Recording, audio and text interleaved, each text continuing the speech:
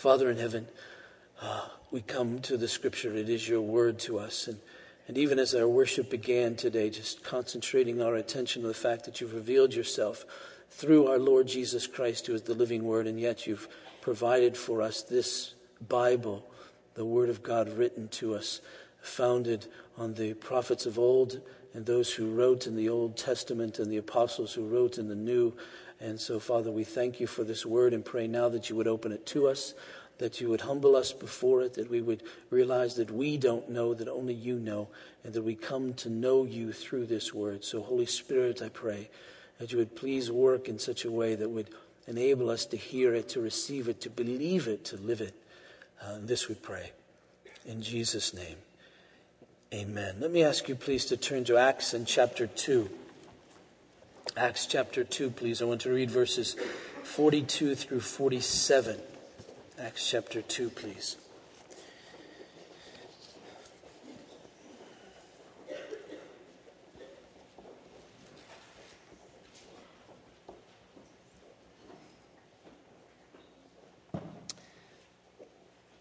Hear the word of God. And they devoted themselves to the apostles' teaching and fellowship, to the breaking of bread and the prayers. And awe came upon every soul, and many wonders and signs were being done through the apostles.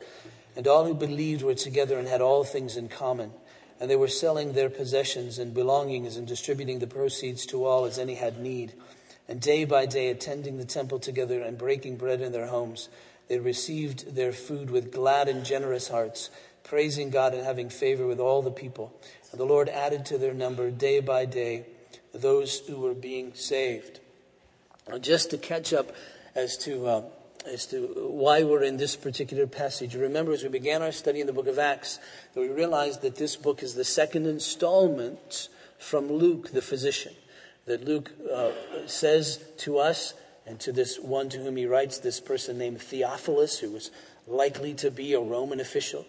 He writes to Theophilus and he says that in his first volume, in a sense, he wrote about what Jesus began to do and teach. And so when we go back to the Gospel of Luke and we find Luke writing that first installment to Theophilus, we find that he had purposed there to set out an orderly account of the things that had been accomplished.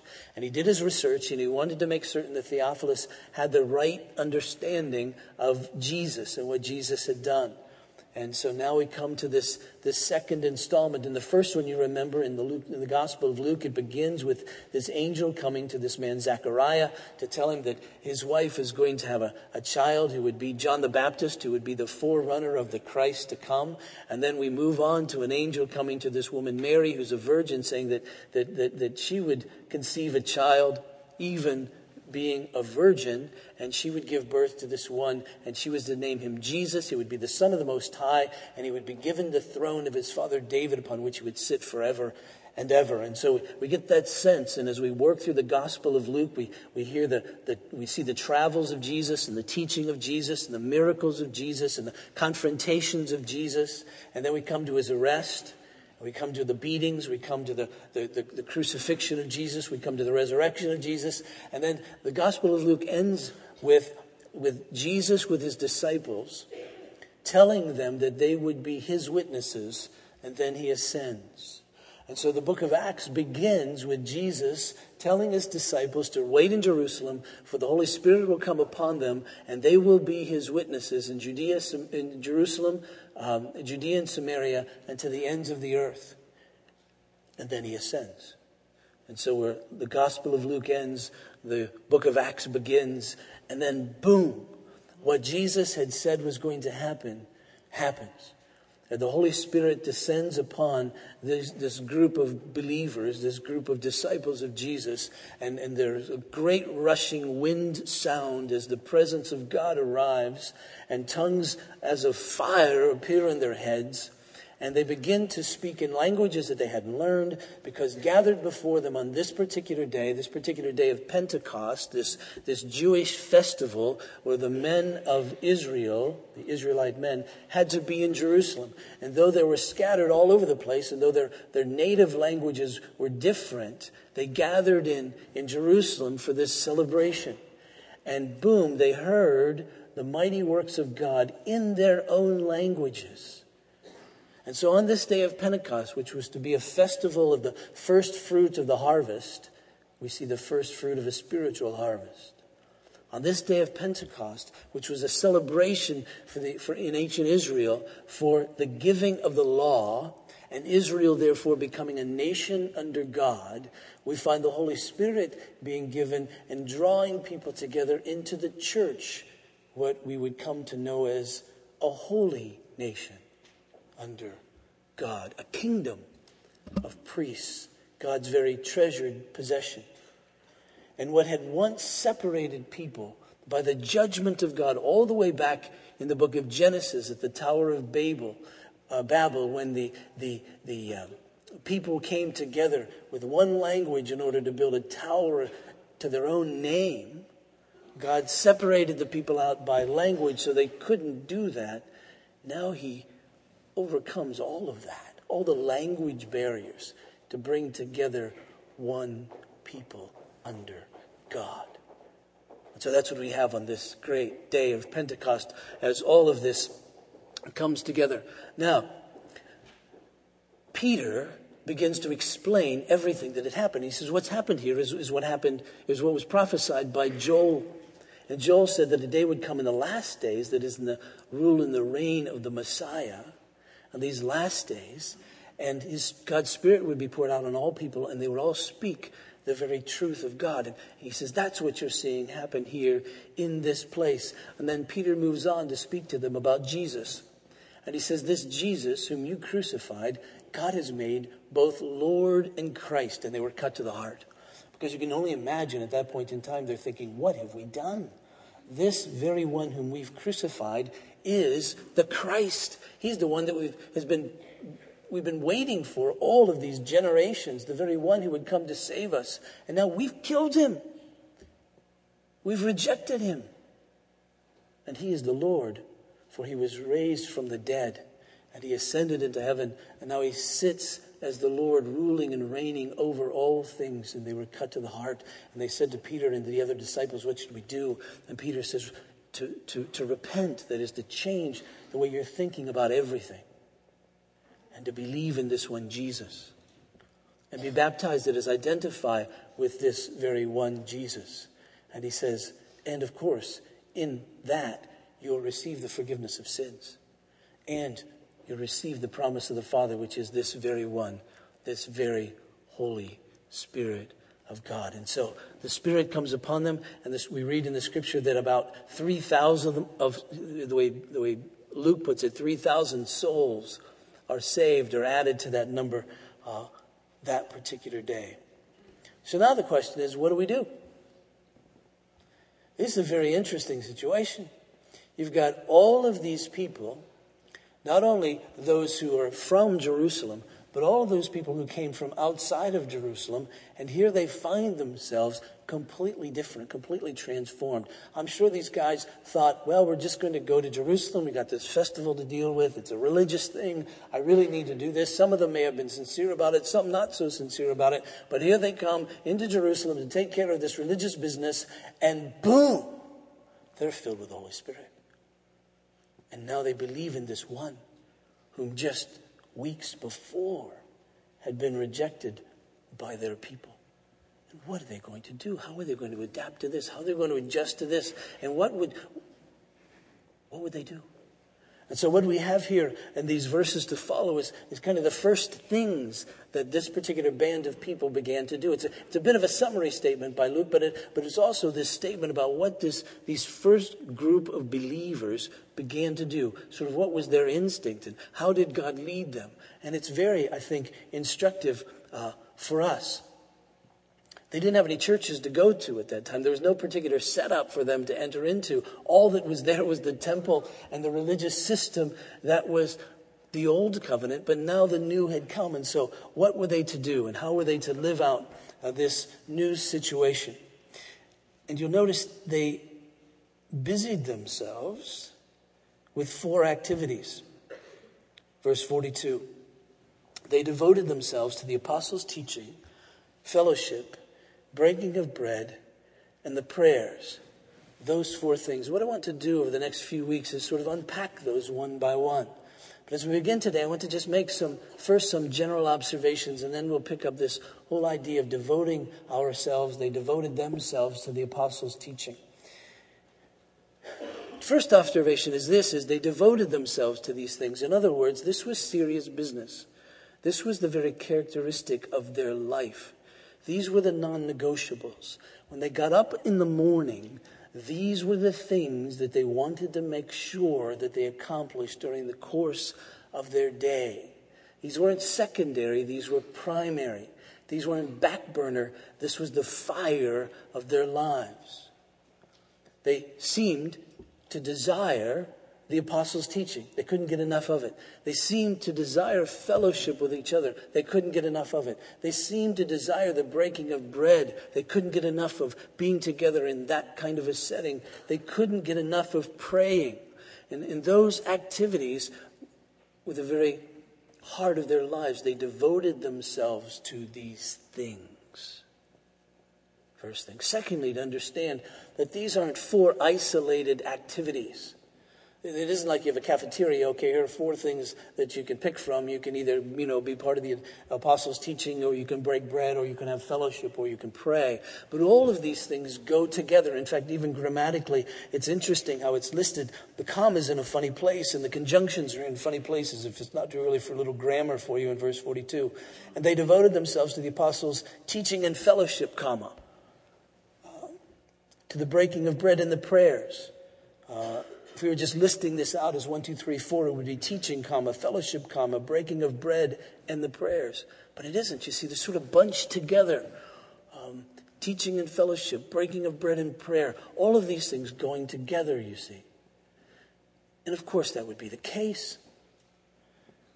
Because if they devoted themselves to the apostles' teaching, what would the apostles teach? Well, no doubt the apostles would teach about Jesus. You can't get very deep into the teaching of Jesus until you hear him say, "A new commandment I give to you, that you're to love each other as I have loved you. By this all people will know that you're my disciples." And so you see, once you've received that command of Jesus, learning of Jesus from the apostles, then how can you do that alone? Wouldn't you need to be in fellowship? I mean, how can you love others as Christ has loved us when you're alone? And so if you devote yourself to the teaching of the apostles who teach about Jesus, and Jesus teaches about loving each other, then how can you not fellowship? How can you not be fellowshipping together? And in the midst of that fellowship, it isn't just hanging out together. I mean, we have a tendency to think that fellowship means sort of being together. But for them, fellowship meant sharing life together. And how could you not devote yourself to the apostles' teaching about Jesus, to love as I've loved you, without being in fellowship? But when you're in fellowship and when you're loving each other, how can you not sell what you have in order to meet the real need of another in that fellowship? If you're devoted to the teaching of the apostles who teach what Jesus taught, and Jesus taught to love each other, and you're in fellowship with others, and how can you not sacrifice that which is yours in order to help someone in need? Because that's how Jesus has loved us.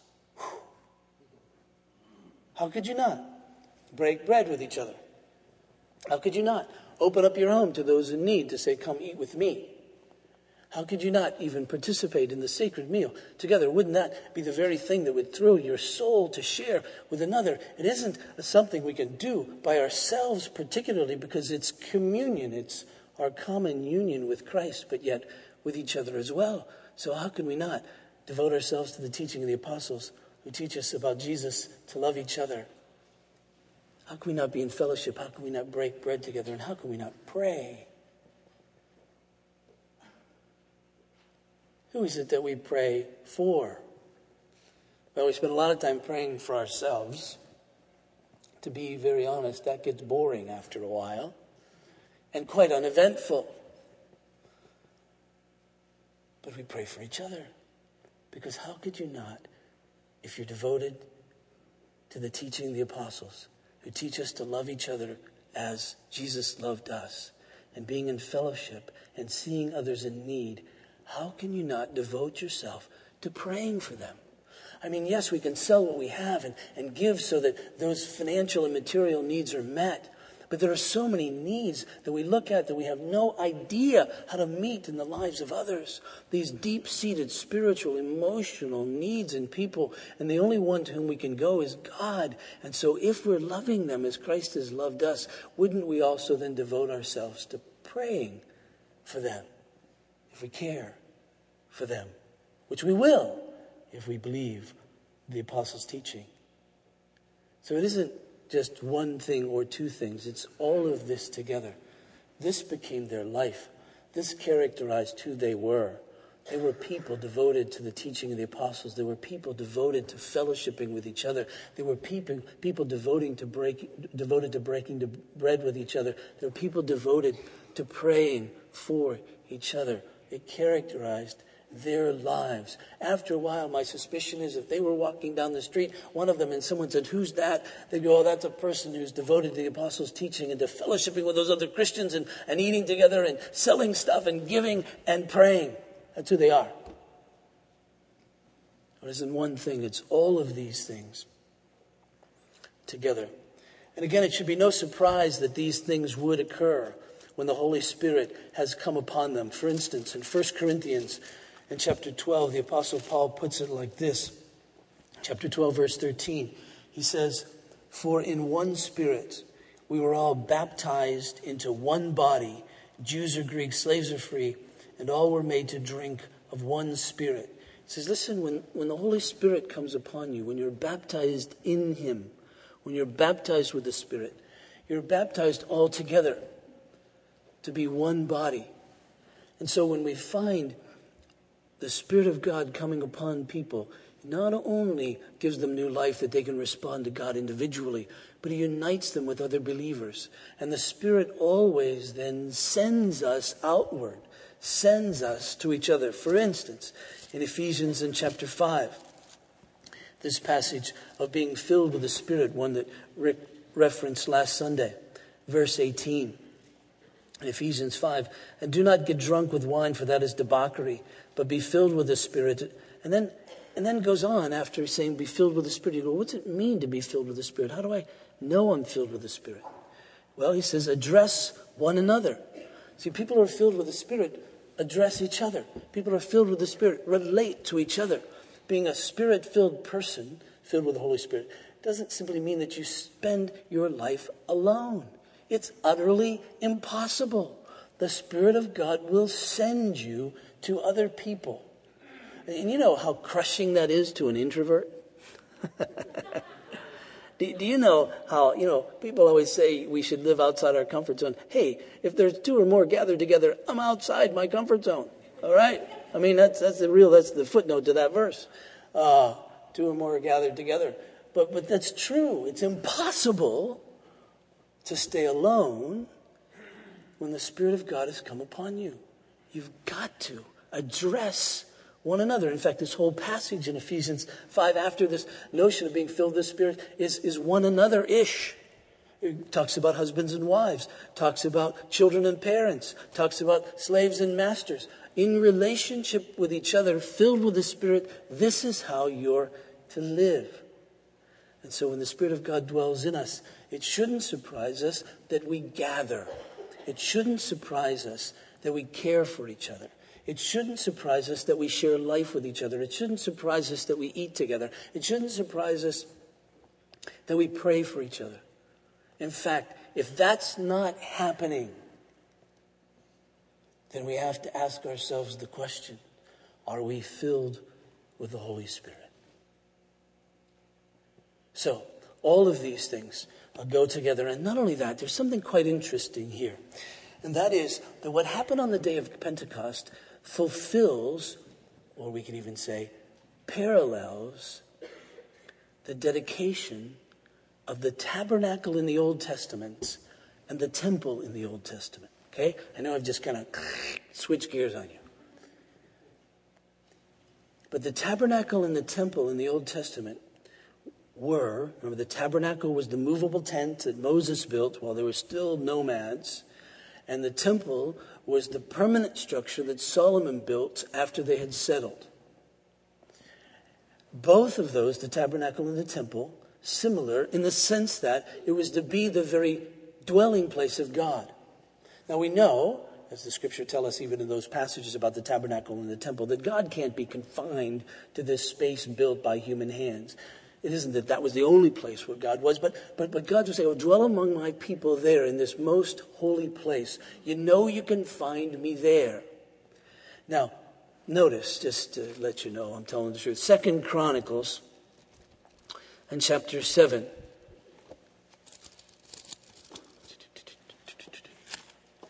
Verse 1. As soon as Solomon finished his prayer, fire came down. This is the dedication of the temple. Listen to this. As soon as Solomon finished his prayer, fire came down from heaven and consumed the burnt offering and the sacrifices.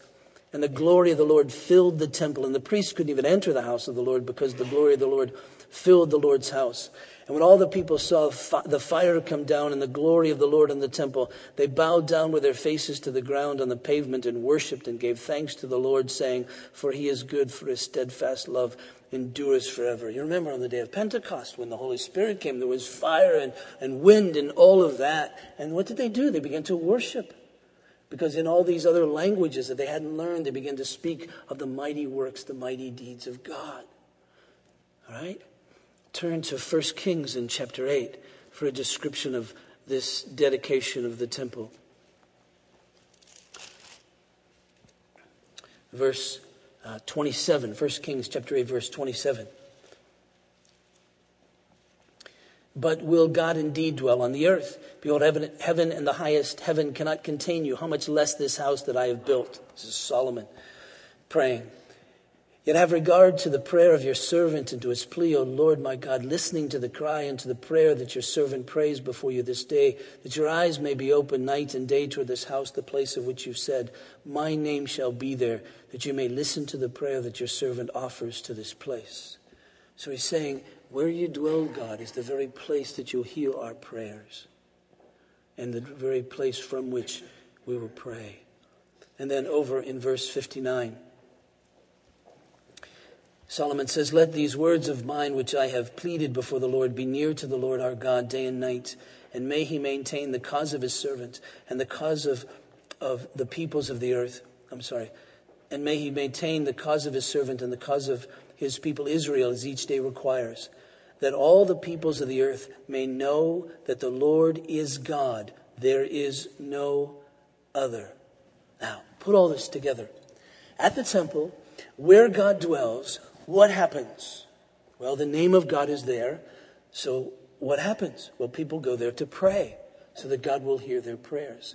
And not only that, because God dwells among them, it says in these latter verses that I read, that they desire that God will work in them in such a way that what? That everybody will know that God is God. That is, they're saying, we want to be your witnesses. We want to witness to the very fact that you're God by the very way that we live. And in the midst of this temple, what happens as well? Well, teaching happens. The priests would teach, the prophets would teach, but most especially in the context of the temple, the priests would teach. Ezra, you remember, was a great priest. And it said he studied and he taught well. So teaching happens there. And so people would come there to learn about God. What else happens there? Well, there is forgiveness of sins. Because in the midst of that temple would be the sacrifices. And not only that, in the midst of that temple would be fellowship. Because after the sacrifices, somebody had to eat all that meat. And sometimes the priest got it. But on fellowship offering days, you invited all your friends. You said, I'm making this offering, this fellowship offering to the Lord, this peace offering to the Lord. And you had a day sometimes 2 days in order to eat it all. That's why there were so many of those little rooms around the temple. Because you'd have parties and you'd invite all your friends and you'd fellowship together. So what's going on in this temple? The very presence of God, where they're praying and they're being taught and they're fellowshipping and they're receiving the forgiveness of sins. Where does the temple of God dwell now? Right. 1 Corinthians in chapter 6 doesn't dwell there, but it's going to tell us where it dwells. 1 Corinthians chapter 3, verse 16. Do you not know that you are God's temple and that God's Spirit dwells in you? On the day of Pentecost, in a sense, spiritually speaking, the physical temple in Jerusalem was made null and void. It would take another 35 or 40 years before it would be literally destroyed. But in that moment, it was no longer needed because the temple of God changed. It was no longer at a particular point on a map, but it would be all over the place because God's Spirit would dwell no longer in a place, but in a people. And in and through that people would be teaching from God, would be fellowship, would be breaking of bread, would be praying, would be the forgiveness of sins, would be the witness that God is God. So it shouldn't surprise us at all that when the church happened, became the temple of God, that they devoted themselves to teaching, to fellowship, to breaking of bread, and to praying. Not just in one spot, but as we'll see, all over the world. Now, this one particular expression, they devoted themselves to the apostles' teaching. What does that tell us? Well, first and foremost, it tells us that they needed to be taught. I mean, that's an amazing kind of thing because the people who were being taught had just experienced something awesome, something that probably no one in this room has ever seen. They were part of the day of Pentecost. They were part of this day when the Holy Spirit came for the first time in this way on the earth, the wind and the sound and the noise and the tongues of fire and all of that. You would think that we would run around and interview them because they would have already arrived, that they knew it. They had this great experience, but still they needed to be taught. What did this experience mean? You see, it isn't about having big experience. Big experiences are great. And I enjoy listening to everybody's big experience times. Many Christians have one or two of them where you have just a great boom kind of experience with God. And they're wonderful. But for all of us, each of us, that doesn't mean we've arrived. It just means we've started. And so they had to have someone, in humility, have someone describe to them, explain to them who they now were. And it shouldn't surprise us that it was the apostles of Jesus. Because you remember, Jesus had promised them the Holy Spirit. And when the Holy Spirit would come upon them, then we realized that they would know things about Jesus. For instance, in John chapter 14 and verse 25, we read this. Jesus says to them, "These things I've spoken to you while I'm still with you. But the Helper, the Holy Spirit, whom the Father will send in my name, he will teach you all things and bring to your remembrance all that I've said to you." And so he's saying, listen, the Spirit of God is going to come upon you, and he's going to teach you. Now, we often and rightly apply that to ourselves, that the Holy Spirit has come to teach us and to bring Jesus up close and personal to us, to glorify Jesus.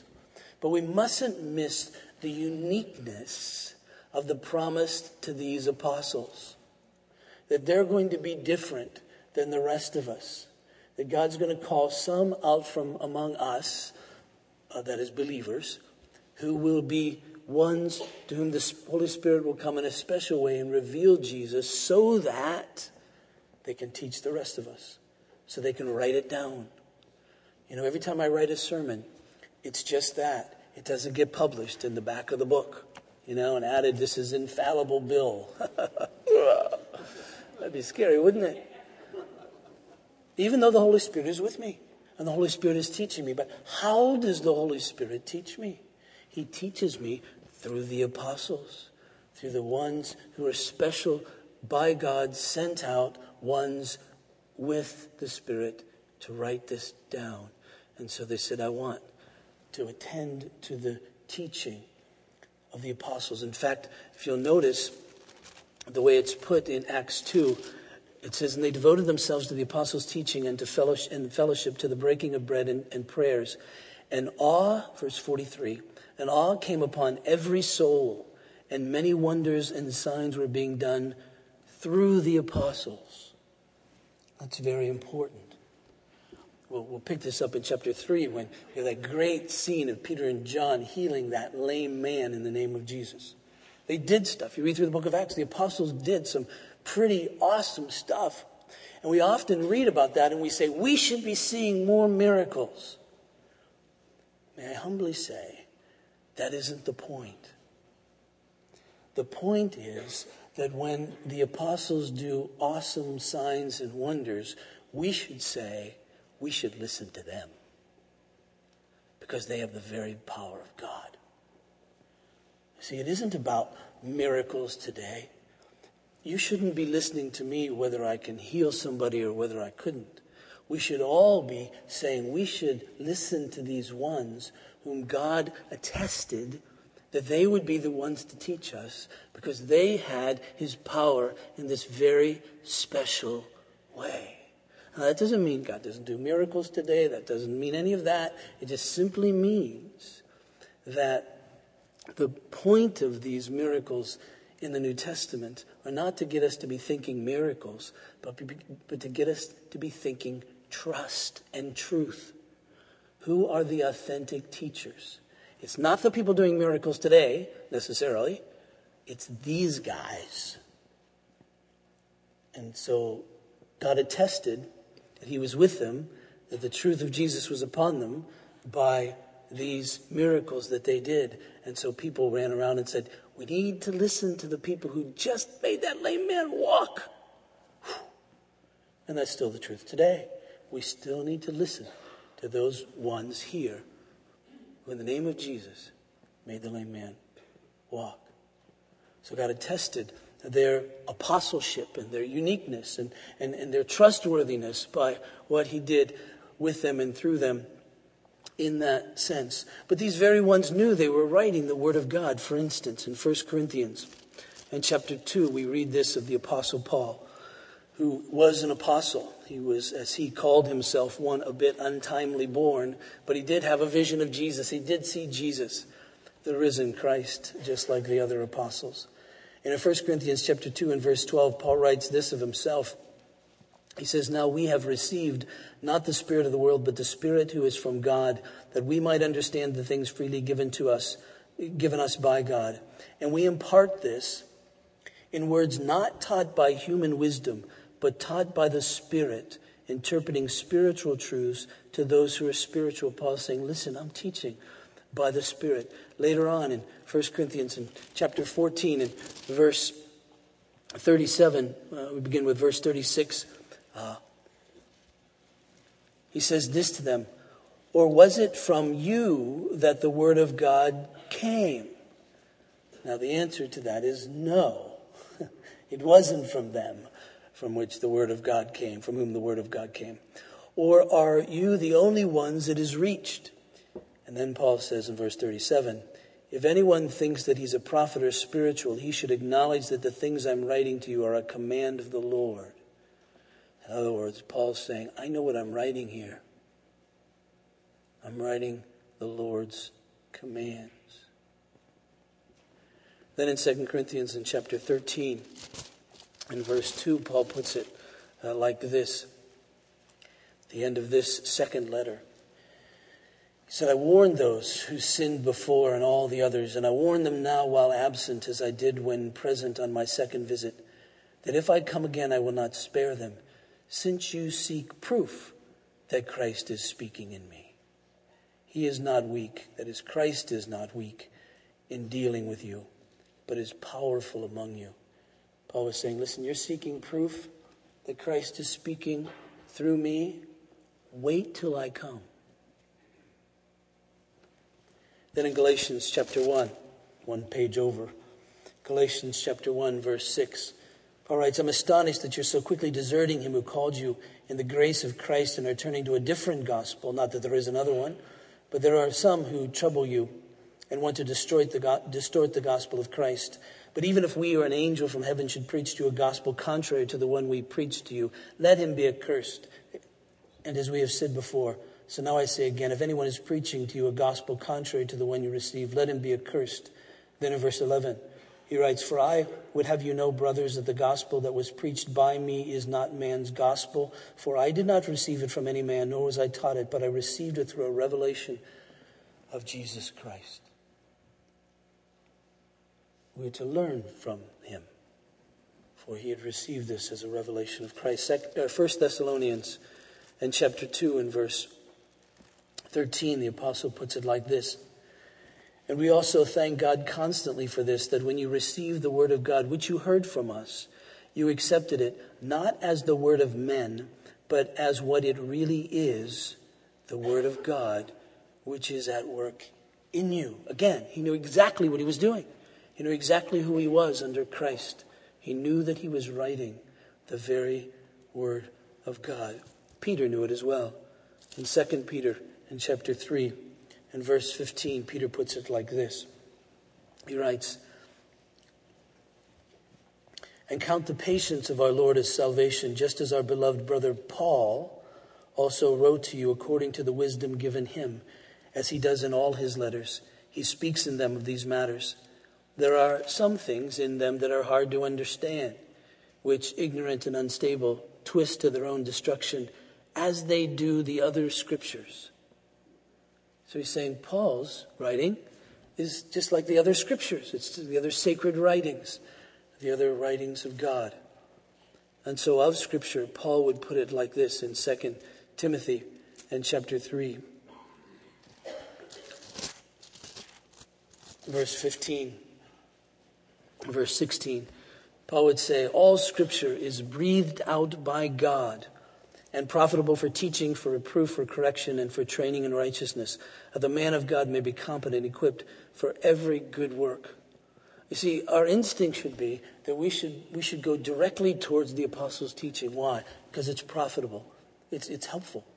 It's good. It's right for us. It's profitable for everything that we need to be competent for every good work. It says that it's profitable for teaching, so we can learn, we can understand about God. For reproof, it can teach us about our sin. For correction, it can tell us what is right. For training in righteousness, so that we would be able to do that which is right in the sight of God, so that each of us would be competent, equipped for everything that God calls us to do. It's interesting if you trace out this passage in 2 Timothy chapter 3, if we begin with the first verse of this chapter, Paul starts out by saying, but understand this, that in the last days will be times of difficulty, for people will be lovers of self, lovers of money, proud, arrogant, abusive, disobedient to their parents, ungrateful, unholy, heartless, unappeasable, slanderous, Americans. All right? I mean, you read the newspaper. This is us. Not them, this is us. But then verse 10, you, however, have followed my teaching. What's the difference between Timothy and everybody else? The difference between Timothy and everybody else obviously is the work of the Holy Spirit in his life. But he devoted himself to the apostles' teaching. And to devote himself to the apostles' teaching meant that he believed it. And meant that he applied it. And meant that he lived it out. And so Paul was saying, here's all this unrighteousness. But you, Timothy, have followed my teaching and my way of life and my conduct and all of that. You've learned from me. And you see, we too are to devote ourselves to the apostles' teaching. The scripture says of itself things like, man shall not live by bread alone, but by every word that proceeds out of the mouth of God. Now, when God speaks, it gets written down. And it got written down.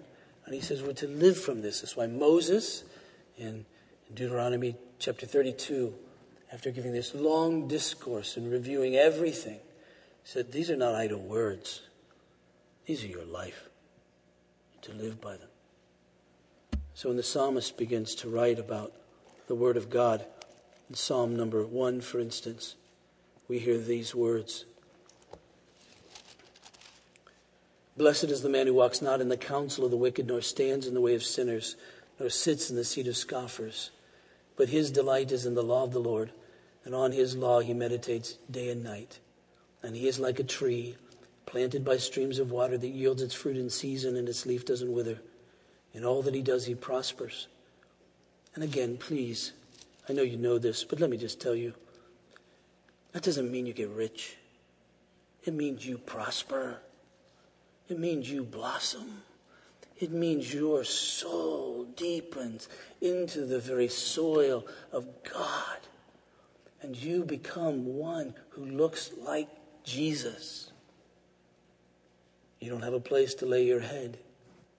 They may hate you, but you're prospering. That's why Jesus, at the end of his teaching that we call the Sermon on the Mount, ends with this expression, Matthew chapter 7. He says to them this: everyone who hears these words of mine and does them, everyone who hears these words of mine and does them, will be like a wise man who built his house on the rock. And the rain fell and the floods came and the winds blew and beat on that house, but it didn't fall because it had been founded on the rock. And everyone who hears these words of mine and does not do them will be like a foolish man who builds his house on the sand. And when the rain fell and the floods came and the winds blew and beat against that house, and it fell. And great was the fall of it. And so we devote ourselves to the apostles' teachings, so we can be instructed by them, so we can learn about Jesus, so we can know who God is, so we can know who we are, so we can know what life is to be about. And then we're to be about that. We're to be applying that in the context of our own lives. That's when our service began today. I had to begin because I knew I was going to get to this. So we confessed at a time. Little, pre-confession. It's always good. I know I'm going to mess up, so I'm going to confess before I even go there. Well, I prayed, if you're listening, that we would confess the fact that we don't attend to the Word of God. That Jesus is the very Word of God, and we just simply, and it's written for us in the Scripture about Him, and we simply don't attend ourselves to it the way that we ought. And I'm there too. You pay me to read the Bible, and I really appreciate that. That's a great motivation. But I know the struggle. I know the struggle of the remote and the Bible. I know the struggle of the newspaper and the Bible. I know the struggle of the telephone. No, I don't know the struggle of the telephone and the Bible. That's just not my thing. But I know the computer and the Bible. Whatever it is, whenever you've got that 20 minutes, and I've had people come to me and say, why is it so hard to read the Bible when it's so easy? I read novels, I read the newspaper, I read all these other things. You know why it's so hard to read the Bible? Because the Bible's alive. You can't just read it and set it aside. From the beginning of the first sentence, when you begin to open, it starts messing with your life. And you know that when I start to read, I need to be serious, because this isn't just light. I just can't say I'm going to pick this up and read it for the next 10 minutes and then get off to work, because it's going to set something deep in your soul that on the way to work is going to make you deal with it. So you just watch the news. And you can hear about babies dying in other parts of the world, and it doesn't faze you a bit. And you can read about this war over here, and it just affects you for a minute. But you look into this book, it begins to move in your soul. That's why, you see, we need to learn to be trained by it. We need to learn to go to it. It is our very life. And so we need to go to it for training. And we should go to it saying, God, teach me how I'm to live. And grant me grace in order to live it through. And give me the faith to enable me to walk this out. Don't let me keep thinking thoughts are going to drag me down. Don't think thoughts that are going to lead me into sin. Don't let me think thoughts that are going to drift me away from you. But cause my attention to be upon you. The Scripture says faith comes by hearing, and hearing by the word of Christ. How do we maintain faith in the midst of a world that keeps telling us the opposite? We have to keep filling our minds with this word. I can't tell you how crazy it makes me when people complain and say, I'd go to Bible study, but it's just an academic thing. People are just filling their minds with this information. And I say, that's ridiculous. If you're doing that, repent. Because the reason we do Bible study isn't just to fill our heads full of information so we can pass a multiple choice test or show that we know more about the Bible than anybody else does. It's so that we can know God. And we can live that out with Him. And I'll tell you this too. That we need to learn to be comforted by the Scripture, by the Word of God. That when tragedy comes and you hear someone say, God is good, that should ring in your soul as the very hook upon which you hang your life. It shouldn't be something that you say, I don't want to hear that. It should be something that we should say, yes, that is true, even in the midst of my pain. And when we hear someone say, God's grace is sufficient, we should say, yes, I know, it is. Which means that as we devote ourselves to the apostles' teaching in the good times, with the attitude that says, this is my life, then when the times of difficulty come and I need to be comforted, I don't go shopping, and I don't turn on the television, and I don't go to pornography, and I don't go to alcohol, and I don't go just hang out with friends who can talk to me about sports or that which doesn't matter. But the very thing that comforts my soul and fills my life is the very Word of God. I don't sleep well. It's just something that's quirky in me. And so when I wake up in the middle of the night, the things I've been doing for the last I don't know how many years is trying to train my mind to think about God, because I keep thinking about a day that may well come in my life when I'm laying in a hospital bed with a thing down my throat and I can't move, but I can still think. And not only don't I sleep well, I'm really claustrophobic. And that whole thought just drives me nuts. And I think, what will bring me comfort then? The Word of God. That's what it says. So I'm doing my homework in the middle of the night, saying, okay, God, what thoughts should I think now that I can't sleep? What would bring me comfort as I worry? Because I do worry from time to time about you and about stuff. That's normally what wakes me up. And so what could bring me comfort now? Because what could bring me comfort then? And if it isn't the Word of God, I mean, frankly, as a kid, I used to pretend I was striking out the Yankees in the bottom of the ninth. I mean, whoa! And then I was playing for the Boston Celtics. All these little fantasy things. I'm too old for that. I know that won't happen. Isn't true. Give me something true. Give me something right. Train ourselves now. And as we devote ourselves to the apostles' teaching, the great and glorious thing that we'll see is Jesus. As everything comes back to him, the Apostle Paul said, as he went into Corinth, he said, all I want to know about you is Christ and him crucified. All you need to know about anything is Christ and him crucified. Because there, all the instruction, all the comfort exists. Thus, on the night that Jesus was betrayed, he was with his disciples, and on that night, more than anything, he wanted to comfort them. He wanted to tell them he's going to go away and horrible things are going to happen, but be still, relax. It'll be okay. I'll be with you. And so he took bread, and after giving thanks, he broke it, and he gave it to them, and he said, this is my body which is given for you. In the same way, he took the cup.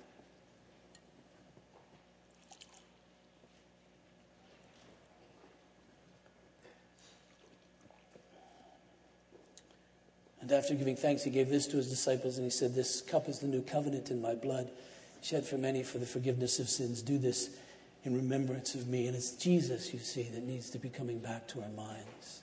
And it's Jesus who the apostles bring back to our minds. They said, here is the very glory of God. Here is the very one who has taken your sin that you might have his righteousness. And then the most comforting, I have to tell you, sentence